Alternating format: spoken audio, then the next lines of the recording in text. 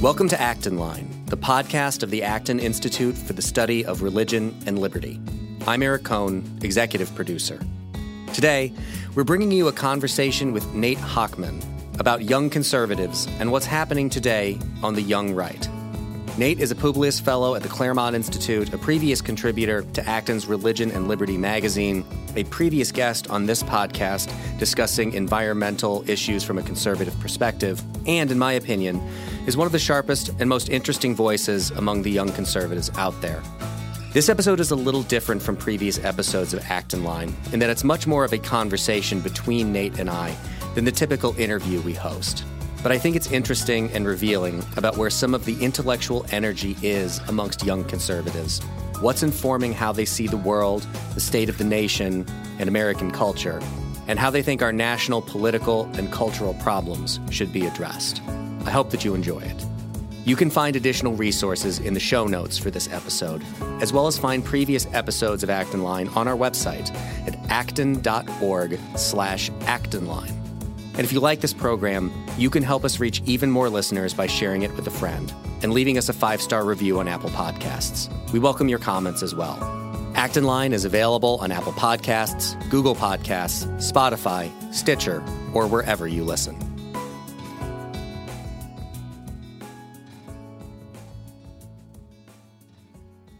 We're joined today by Nate Hochman. Nate is a Publius Fellow at the Claremont Institute, a Conservative Fellow at the Citizens Climate Lobby, and an Associate Contributor for Young Voices.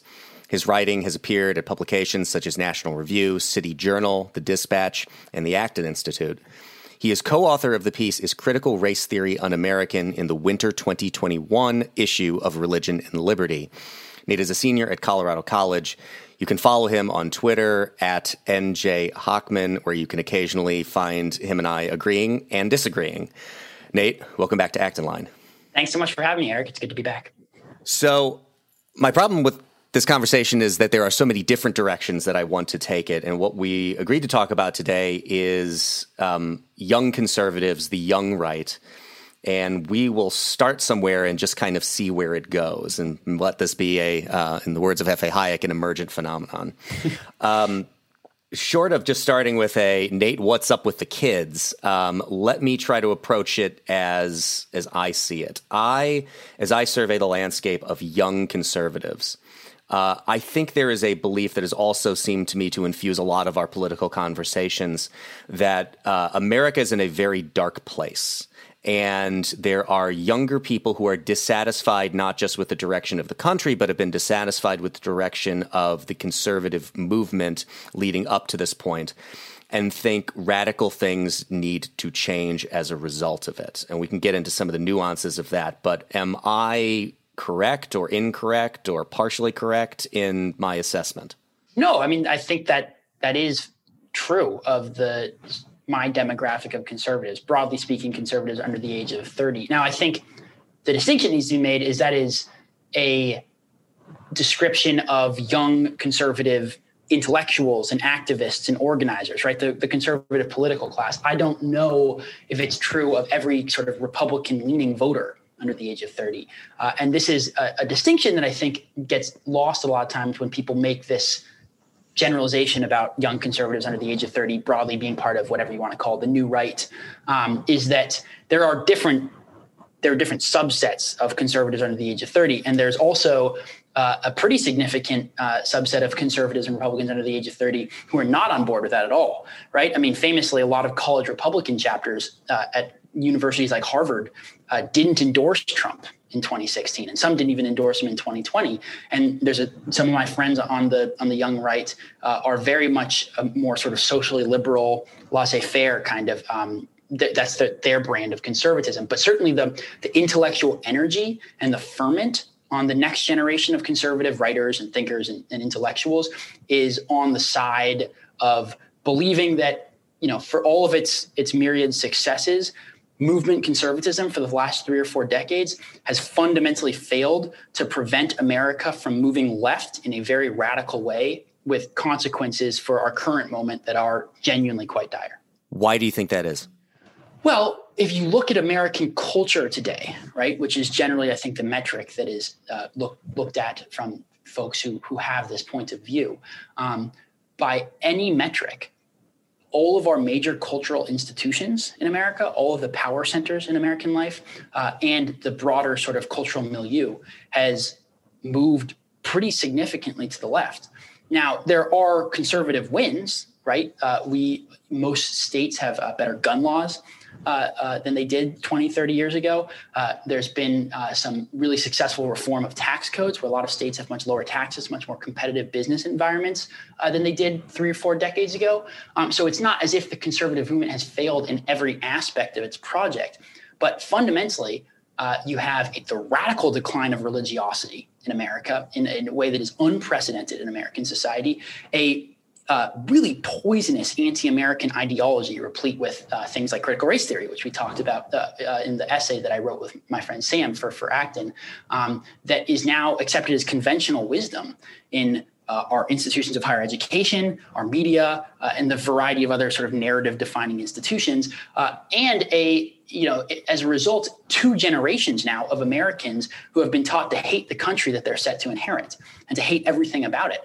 And the consequences for that, we're just beginning to see. But if you looked at what happened just this summer with the Black Lives Matter movement and the riots and the way that everyone from big business to the academy to one of our major political parties to our athletic leagues basically bent the knee behind the narrative of critical race theory and of the sort of 1619 Project view of American society, that is a very dark place for our country to be. You cannot live in a country where the people who are going to inherit the reins of power, our sort of elite ruling class in our cultural and political institutions, fundamentally hate the foundations of this country. And that's where we are today. And it really is an incredibly destabilizing phenomenon. And we can't continue to go this way. If we continue to move in the direction that we've been moving for the last 2 or 3 decades, there won't be an America eventually. And that's a very dire assessment. And it's not one that's comfortable to come to terms with. But it is one that conservatives desperately need to come to terms with if they're actually going to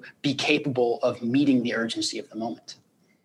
So the list that you give, as I listen to it, and I mean, perhaps we should set some where we're coming from here individually. As I mentioned, you're a senior in college. I am. I'll turn 40 next year, so I'm now a decade and a half out of college. I've heard in their own times the versions of all of those different things that look at the culture, it's moving leftward. We have all these problems. I heard it 10 years ago. I heard it 15 years ago. You can read back through history and you can see critiques of the culture moving leftward. You can look at the 1960s. I was actually talking earlier today with a colleague about the show Mad Men, that if you start watching it in the very beginning and you see the kind of idea of the 1960s coming into the decade, and you see the chaos of the 1960s as you're exiting the decade. And you can point to all kinds of historical examples, I think, that we can debate the character of the difference between that and the examples you gave. But it strikes me as an argument that's been made a lot. You have people also within that conventional conservative movement. Yuval Levin has been pointing out the problems in American institutions for a while. You could look at Bill Bennett in the 1990s pointing out the problems with values and morality in America. From a historical perspective, in your opinion, what do you think is different about now that is necessitating this radical new way of looking at things, and we'll get into this in a little bit, and a radical new way of approaching finding solutions to these problems, or at least new ways of ameliorating these problems? Because I don't know that a lot of problems like this actually have solutions. Right. Well, I think they do have solutions. I think conservatives haven't been very good at being willing to look for them creatively for a couple decades now, because institutionally, the conservative movement has been very invested in not seeing these problems as the problems that they are. But one of the differences is just a matter of degree. You have 2 generations now who have been inculcated in a radically different cultural and political understanding than their older counterparts. And they are making up increasingly a larger swath of the ruling class in America and of just the voting base, right? I mean, millennials, by polling, have a much different worldview, much different view of politics and culture than their older counterparts do. They are much more liberal. They're much less patriotic. They are much less committed to the American nation as such. And they are the people who are going to be, inheriting the country and increasingly are running the country. So there's just a generational divide in that what we saw happening in the 60s, the bill for that is now coming due. In the 60s, what was happening in the academy was worrying for real reasons, but the country was still made up of people who had fought in World War II and had, weathered the Great Depression. And those were the people who made up the American electorate and the American sort of citizenry more broadly. Now the people who grew up in the 60s academy are the ones who are running the country, and they have a radically different understanding. And the second part is inextricably tied to that, but it's just a question of power, which is you now have a unified control of all of the power centers in American society, with the exception maybe of the military, but that's changing too, by a radical, woke, left-wing activist class. And we are literally now seeing, ironically, the left using corporate power to subvert democracy. The perfect examples is Kristi Noem reneging on the transgender sports bill because major corporations were threatening her and telling her that they were going to economically bankrupt her state if she passed this. The Georgia voting bill, right? The MLB pulling the All-Star game from Atlanta. You have and all of those major corporations and those big business interests are working in lockstep with the mainstream media, which is capable of defining the narrative for a lot of people, our major technology companies, including Google, which have an enormous amount of power to define what we see and how we think, and the entrenched bureaucracy in Washington, D.C., as well as obviously the Democratic Party. The conservatives' capacity and tools for resistance to this sort of encroaching cultural, political, social phenomenon are increasingly slim and narrow.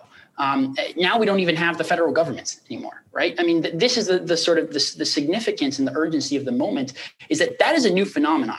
Corporations being able to literally override the will of the people of a state with the most radical left-wing cultural agenda, right? Biological men competing in women's sports, right? The fact that corporations that are controlled by a left-wing activist class are able to tell a governor representing the will of the people that she needs to veto a bill or else they'll destroy her state is not a phenomenon that really has much precedence in American society. And the fact that that's happening in tandem with all of the other major powerful institutions in American life working as a coordinated block to push this is something that I think a lot of conservatives still haven't fully come to terms with, the ramifications and the consequences of that.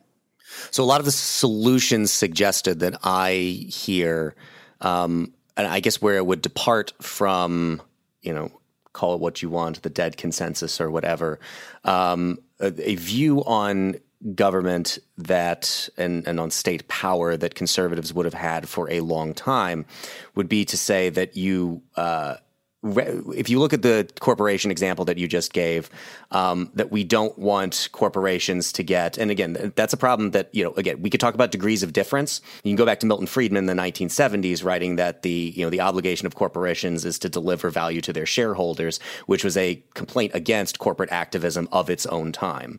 But what's different to me is that the argument from the right seems to be we should intervene using state power to get them to row the oars in the other direction. Is that a fair characterization on my part? Well, a lot of times it is. I think it's much more nuanced than that, though. I mean, speaking for myself, I am sometimes skeptical. Yes, I want to be clear about that. I've put you in the awkward position of trying to speak for you as the voice of your generation, and in a way, I'm awkwardly doing it for mine. So, while we may generalize, let's just state that in most cases, we're speaking for ourselves as the possibly poor proxies that we serve for our own respective generations. Well, look, I'm perfectly happy to be the voice for my generation. Well, same here. So fine, let's talk definitively here from here on out. Right. But I mean, as someone who's broadly, we've talked about this offline. I'm someone who is oddly ideologically ecumenical in that I have friends across the conservative spectrum. I have incredibly never Trump friends, and I have friends that are fully on board with the most radical post-liberal iterations of the new right. I'm someone who has broad sympathies with a lot of the the priorities of the new right, and as someone who's generally associated with that particular cohort of young conservatives, but I'm also someone who's has real reservations and skepticism about some of the proposed solutions, particularly as it relates to sometimes, not always, but sometimes the exercise of state power that is being proposed by the sort of new right types is short-sighted and will backfire on conservatives. So I'm perfectly happy to admit that.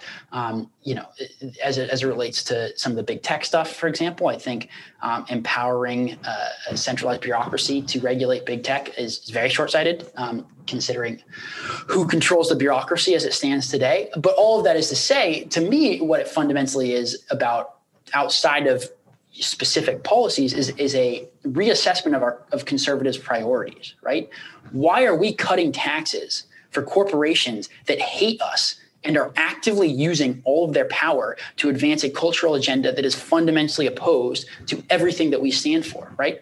Why is the first thing that we do when we get into power still the same thing that was the first thing that Republicans did when they got into power in the 1980s, which is tax cuts and deregulation, right? There needs to be a reassessment of what conservatives and Republicans are prioritizing when they have power, and not just using it to do the same thing that we were doing in the 1980s. Well, let me stop you there and make 2 points. The first one, to your second point there, which I agree with and have agreed with for quite a while, that there is, there are a lot of names it goes by now. Zombie Reaganism is one. I've often called it bad Reagan karaoke, where rather than doing what Reagan did in the lead up to his election in the 1980s, which is take conservative principles, which I think are timeless, and apply them to the problems of the time, you have a lot of people who just would get up there and do their best impression of Ronald Reagan, the man himself in his own time, and talk about deregulation and tax cuts as if tax policy should be the same in, 2005 as opposed to the 1980s, when all the rates that Reagan was seeking to lower were much higher. So I agree with you on that part. The first point that you made, though, and where I think a lot of the divide comes in, is, well, why should we be cutting taxes for corporations that hate us? I think the answer would be, and I am inclined to it, is that we don't want to make, and we should not want to legitimize the idea of using tax policy as a means to reward our friends and punish our enemies. That is not the idea of good governance. And that is not, that is something that I think the right has had a lot of credibility in critiquing the left from doing, of rewarding, picking winners and losers, rewarding the kinds of businesses that they think are good and punishing ones that they think are bad. And what I see a lot of this as is looking at what the left has done and saying, we don't think we can beat them, so we should internalize their logic and do a lot of the same things only towards our ends. And I think this is fundamentally like the philosophical dividing line, or at least one of the philosophical dividing lines between the so-called new right, for lack of a better word, and folks who are defensive of the older sort of conservative way of thinking. You said the conservatives have had a lot of credibility on defending the sort of idea of government policy as neutral, as opposed to the left, which uses it to sort of actively reward their friends and punish their enemies. But where has that credibility gotten us? I mean, we have sort of systemically failed to stop the country from moving left and stop the left-wing activist class from consolidating power, both in the private and public sector. And to me, it strikes me as it is difficult to see how you could look at the landscape in modern America and think that what conservatives have been doing and the way that we have been approaching politics doesn't need revision. It clearly needs to think creatively about how we apply conservative principles. And the last thing I'll just say is, I think you're absolutely right about Reagan and the timelessness of conservative principles. I am not someone who thinks Reagan was a failure. I think he was a fantastic president. And frankly, I would think he would be shocked and dismayed at the invocation of his name today to justify a lot of the policies that are, basically the same policies he was pushing. Reagan took conservative principles and applied them to the needs of the moment in the 1980s. Conservatives need to take those same principles, but apply them to the needs of the moment in 2020 and 2021. The biggest problem in American society in 2021 is not high taxes or, an overregulated business environment. I like low taxes. I like a competitive business environment generally, but that is not a priority for anyone who's trying to conserve the American political regime. And we need to actually think about what our priorities are and how to apply conservative principles to them rather than a sort of rinse and repeat 1980s era policy agenda. I agree with a lot of that. I think the move of the culture leftward is what social scientists call an overdetermined phenomenon. There are a lot of explanations for why that happened.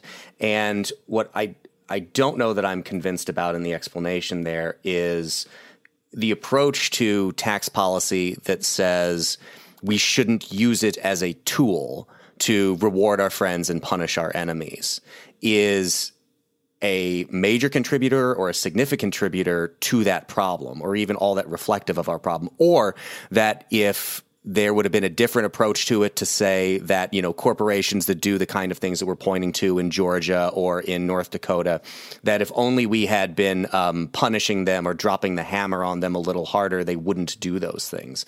I don't know that it's true. And I think there's an is-ought question here, right? So we're looking at the state of the country as it is. And I think we should be asking ourselves, well, what kind of a country do we want it to be?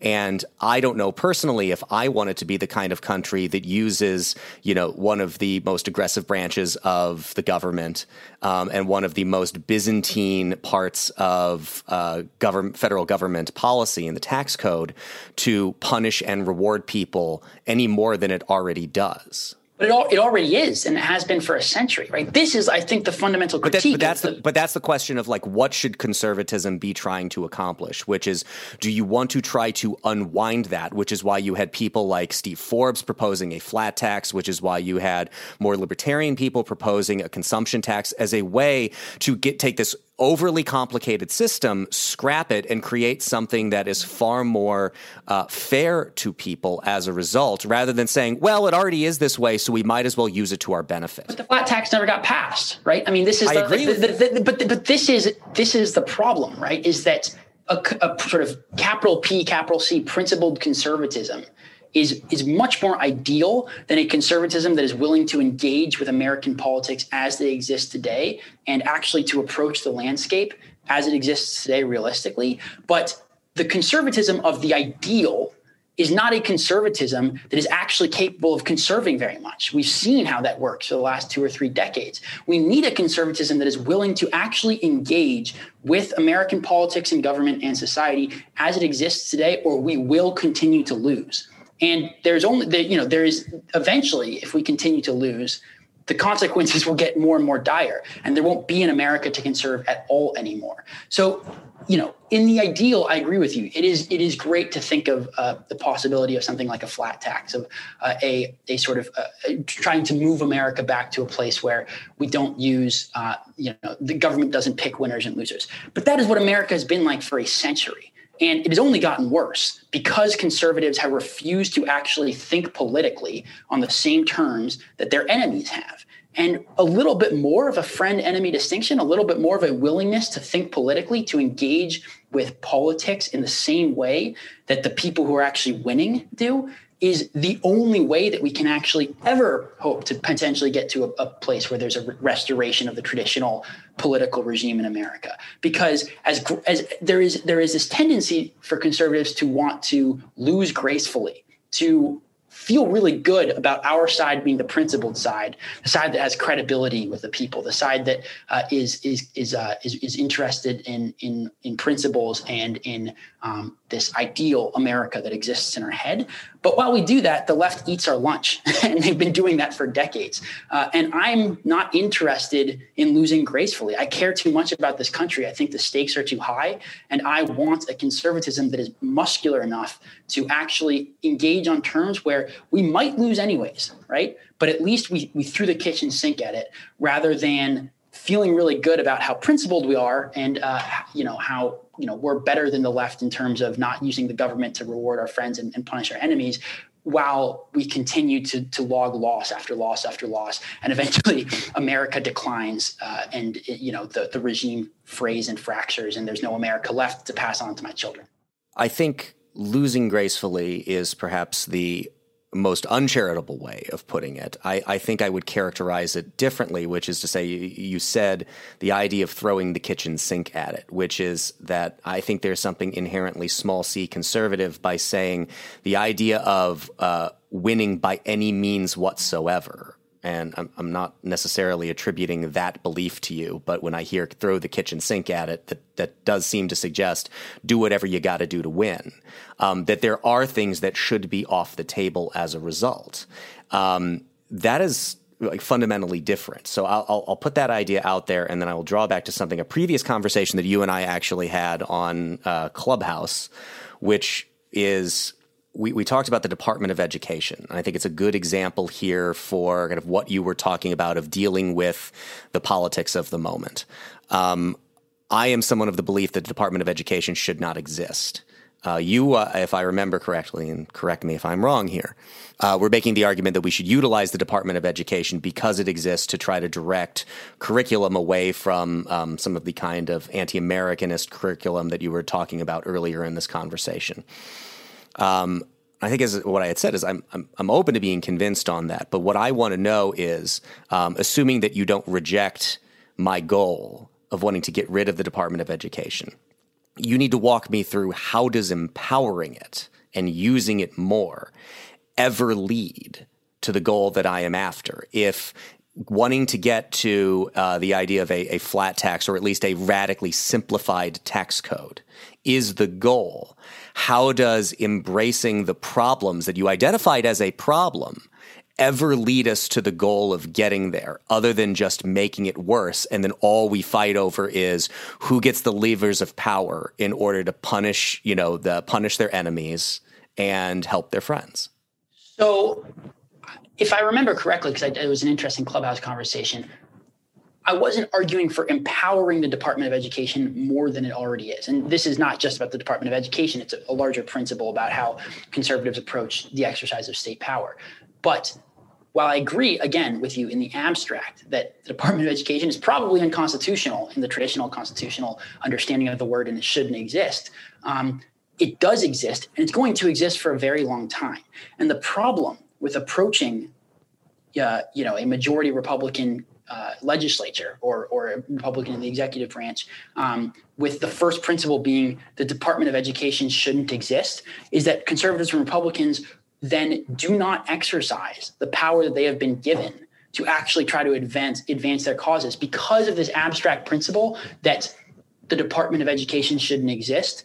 We are loath to use the Department of Education when we are in control of it. And the left is perfectly happy to use the Department of Education when they're in control of it. So you have this phenomenon where, because of our abstract principles about trying to engage with politics in terms of the way that we wish it was, rather than the way that it actually is as it exists, we are given power in the Department of Education, and we don't use it because it goes against our principles. And that, again, is a formula for continuing to lose. I do not think we should radically expand the Department of Education. I don't think we should empower it more than it is. But we should recognize that it's probably going to be with us for at least a generation, probably more than a generation. And if we refuse to use it and to use all of the other things that we would really wish weren't there in the first place because of a abstract principle that we shouldn't be using them, because ideally, in an ideal world, they wouldn't exist, we are going to continue to lose. We do not have power in all of our cultural institutions anymore. There is no cultural institution or big business or any other power center in American life that is aligned with conservative interests. The only thing that we have left, or at least have a shot of controlling, is the federal government and state legislatures. If we want to conserve America and to have any semblance of America to pass on to our children, we need to be willing to think creatively about what our deficits have been for the past few decades in terms of statecraft and in terms of crafting conservative policy that's effective, and then use the power that is available to us to push back on the massive concentration of power that the left has amassed in the culture and to a certain extent in government as well. Let me take another crack at this. I hear what you're saying. the idea that it is some being bound by some abstract principle, again, I think is possibly the most uncharitable way to put it, that we have this ideal in mind of what it should be, and therefore we should act as if the ideal is currently in existence. And I would probably agree, when I think on it more, but I would probably agree that I think that that's, there's a critique in there that is correct. What I am concerned about, though, and what I am unsure about is if, assuming we agree on the end goal, and maybe take it back to the tax policy question, of the end goal of the tax code being less Byzantine and less a tool to be able to be used to reward friends and punish enemies, how does embracing what it has become and using it, because that is what I think you're saying the political moment necessitates, ever get us to where we want to go, or at least where I'm saying I want to go?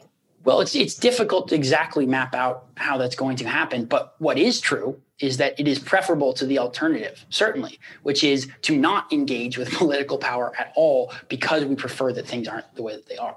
You don't think there's something in between that, between the idea of taking the logic and a principle and an idea of governance that I think conservatives would have rejected as recently as 10 years ago, and saying, well, we shouldn't do anything at all? I mean, there's a lot of space between, the goal lines of those two positions to be able to say, yes, there are things that we should do, but there are also things that, perhaps it is just a philosophical problem of being a conservative, that part of that says that there are things that should be off limits to you.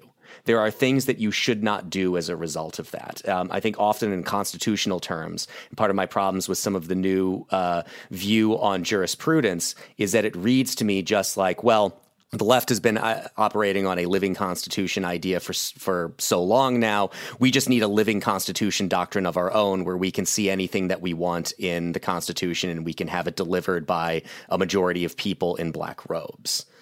I think there are things that just as a conservative, it may be unfair in a sense, but they're just part of the nature of conservatism strikes me that there should be certain things that are off limits. Well, and there are. I think there is the most radical voices on the new right really are advancing in any sort of the ends always justify the means.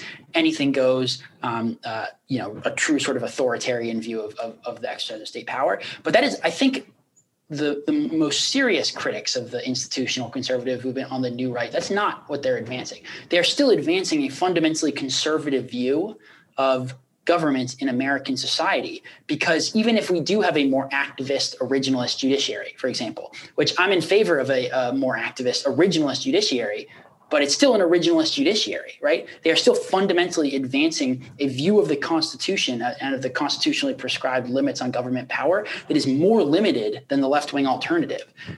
More broadly than not, in terms of using state power or whatever power has been awarded to us to advance a conservative view of government, and in an attempt to restore the traditional American political regime as envisioned by the founders and Lincoln, that will lead to a more limited government overall. That will lead to a society where there are more limits, based on the conservative view of what should be limited.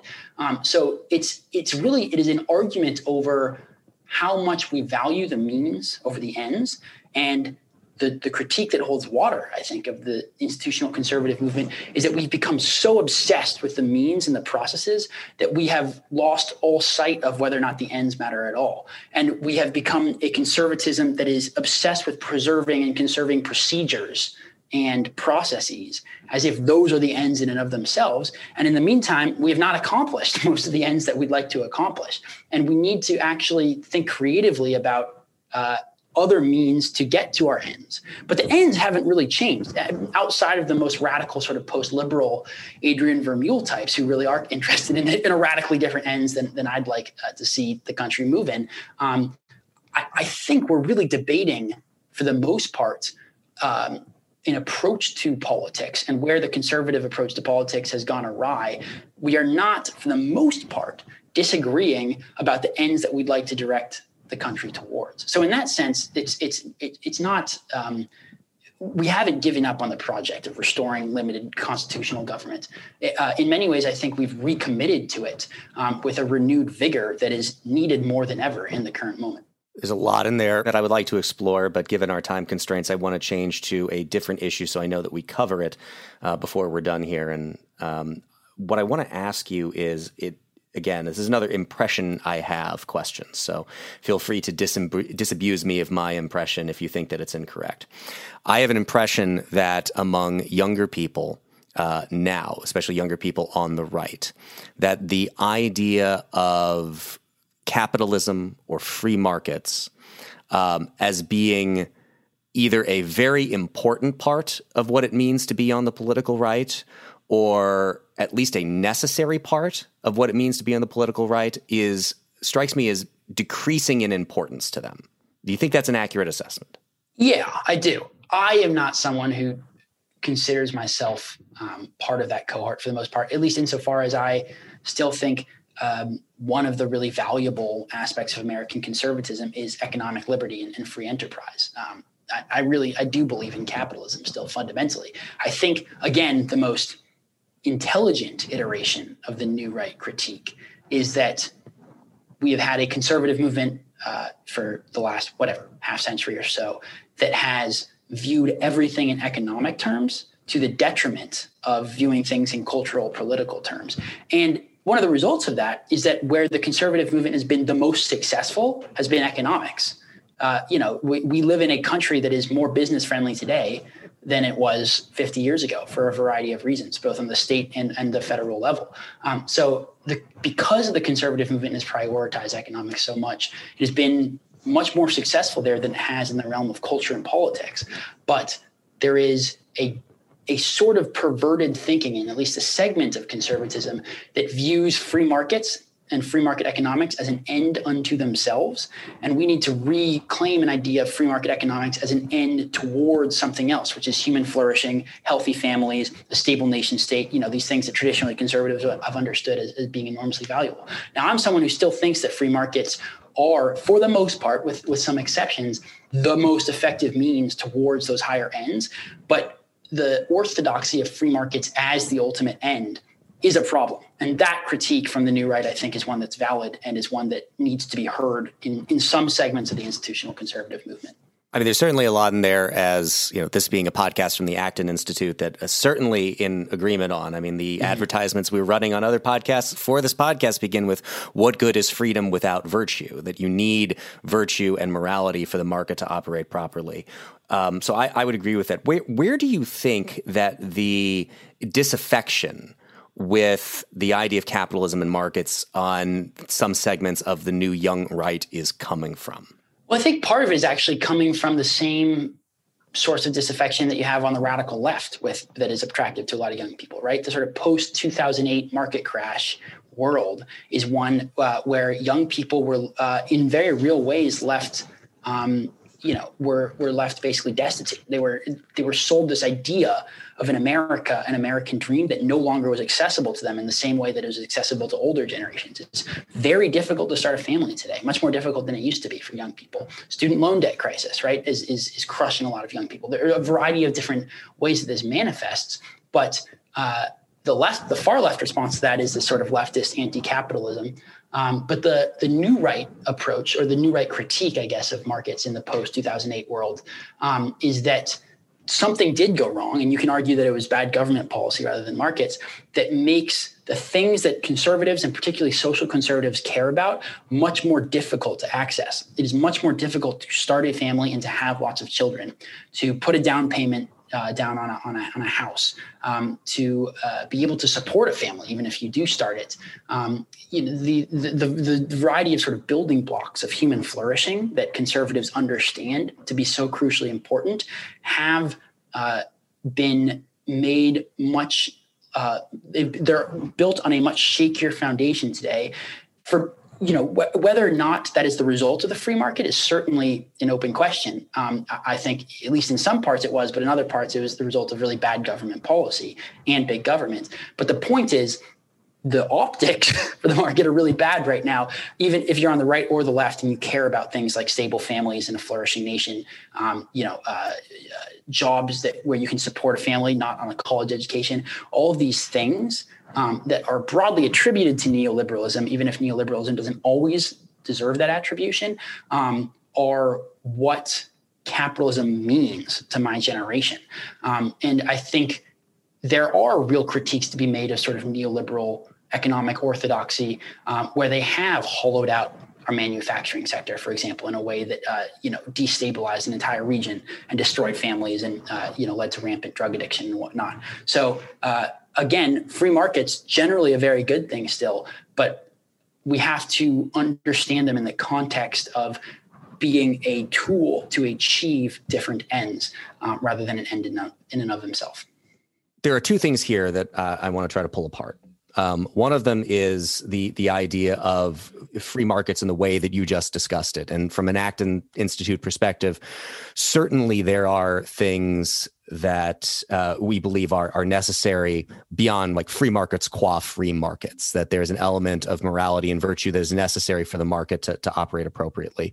I think there's another element, though, and that is some of the what I would consider to be truths revealed by some economic free market thinkers that the right is traditionally pointed to. And we had a brief exchange about this, which is why I want to bring it up. So you had this proposal, I believe from, was it Mitt Romney and is it Elizabeth Warren talking about, was it Warren? I can't remember. No, Kristen Sinema, excuse me, senator from Arizona, a policy for raising the federal minimum wage. And I think this gets back to a lot of what we were talking about earlier in the conversation, which is the difference between, conservative intentions and conservative ends. And the intention, as I understand it, and with a lot of the policy proposals that Mitt Romney is bringing forward, is that he has very good and noble intentions for how these policies should end up and what it should lead to. And one of the traditional critiques of that would be that you judge these policies not by their intentions, or at least not just by their intentions, but by the outcomes they produce.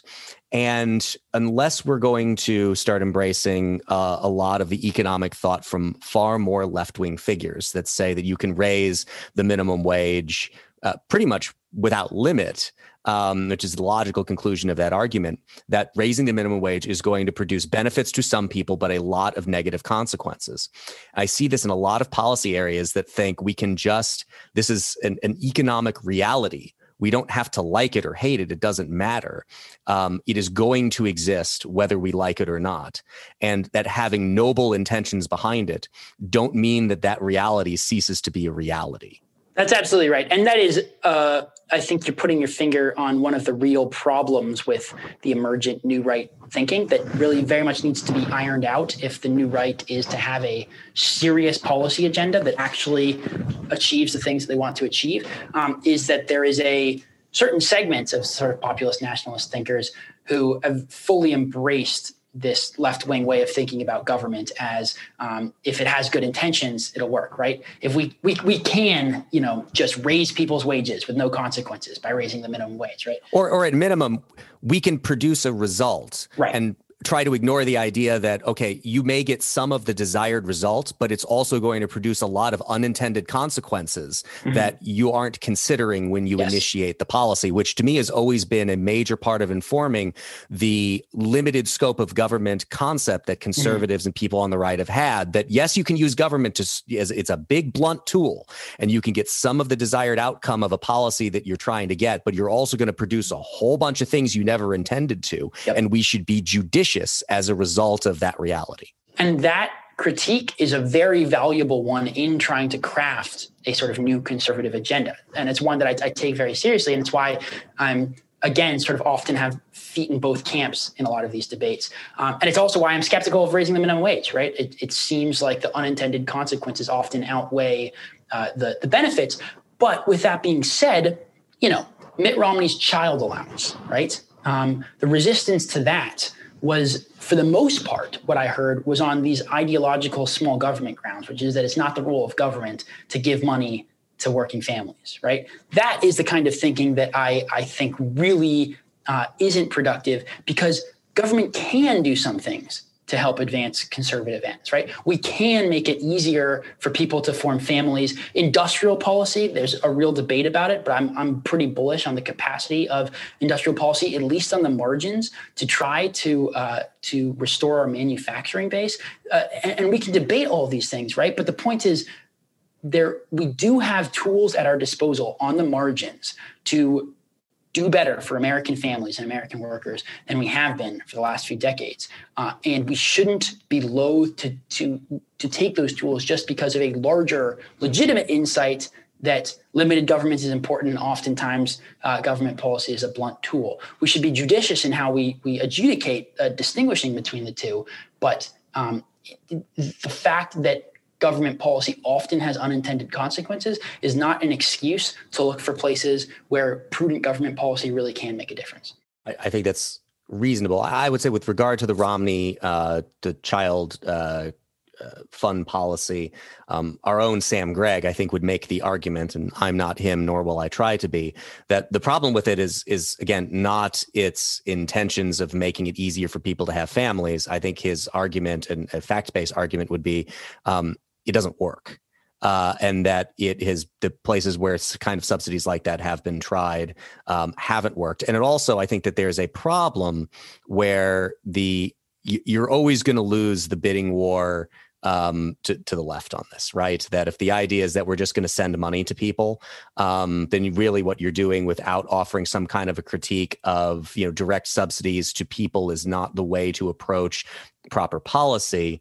Is that if we're now getting into we see this in a lot of policy conversations right now, that, we want a $2.5 trillion infrastructure plan. Well, we want a $1.5 trillion infrastructure plan. And they're both ginormous and numbers that would have been completely ridiculous to think about only 10 years ago. But you're never going to, with people who have zero compunction about spending a lot of taxpayer dollars or money that's printed, you're never going to win that battle. Well, but I guess I wouldn't frame it in that way, because I don't think it's just about winning in terms of spending more money, right? I think there are substantive differences between the way that the left and the right approaches policymaking. And it's precisely because of the right's insights about the limits of politics and the adverse effects of a lot of different government policies that I think it's so valuable for us to actually be engaged in trying to craft pro-family policy, trying to craft industrial policy. Because if we cede all of that ground to the left, they are going to do a lot of really silly things that have adverse consequences that hurt America and Americans.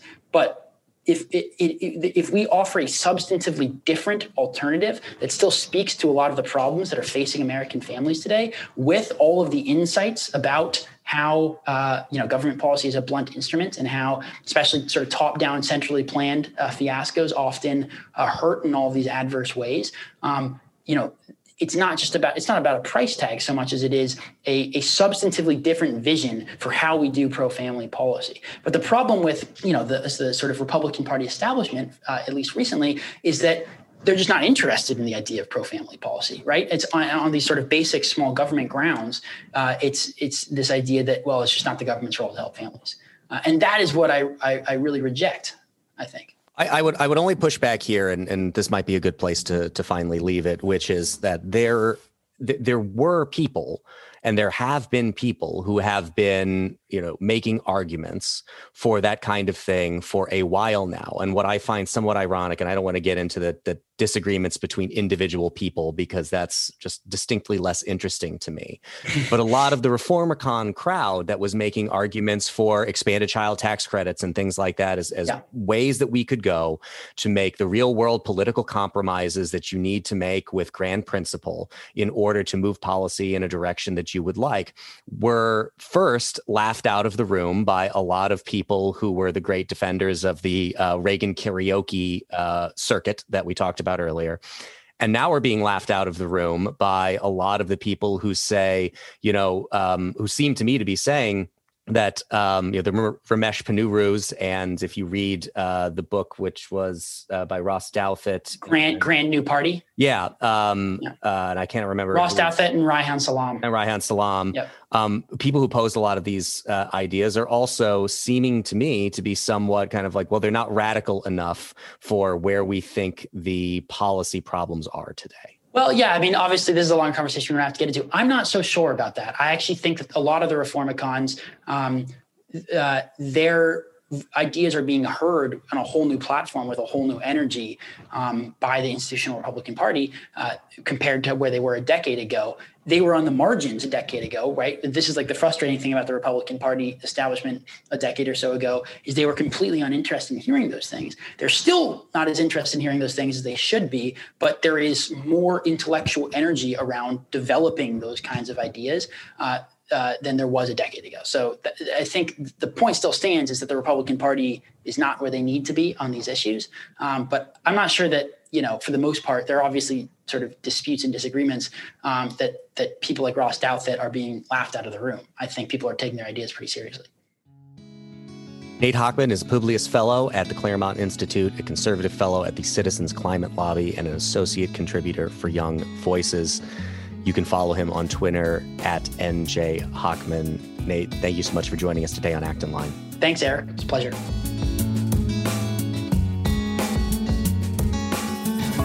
As always, thank you so much for listening today. Our team loves putting this show together for you every week, and it's so encouraging to hear from our listeners. Feedback is incredibly important to us because it lets us know what you like to hear more of, including the kinds of topics you're interested in most. If you have comments, feedback, or ideas for a show topic or interesting guest, you can reach our team at actonline@acton.org. Until next week, for Acton Line, I'm Eric Cohn.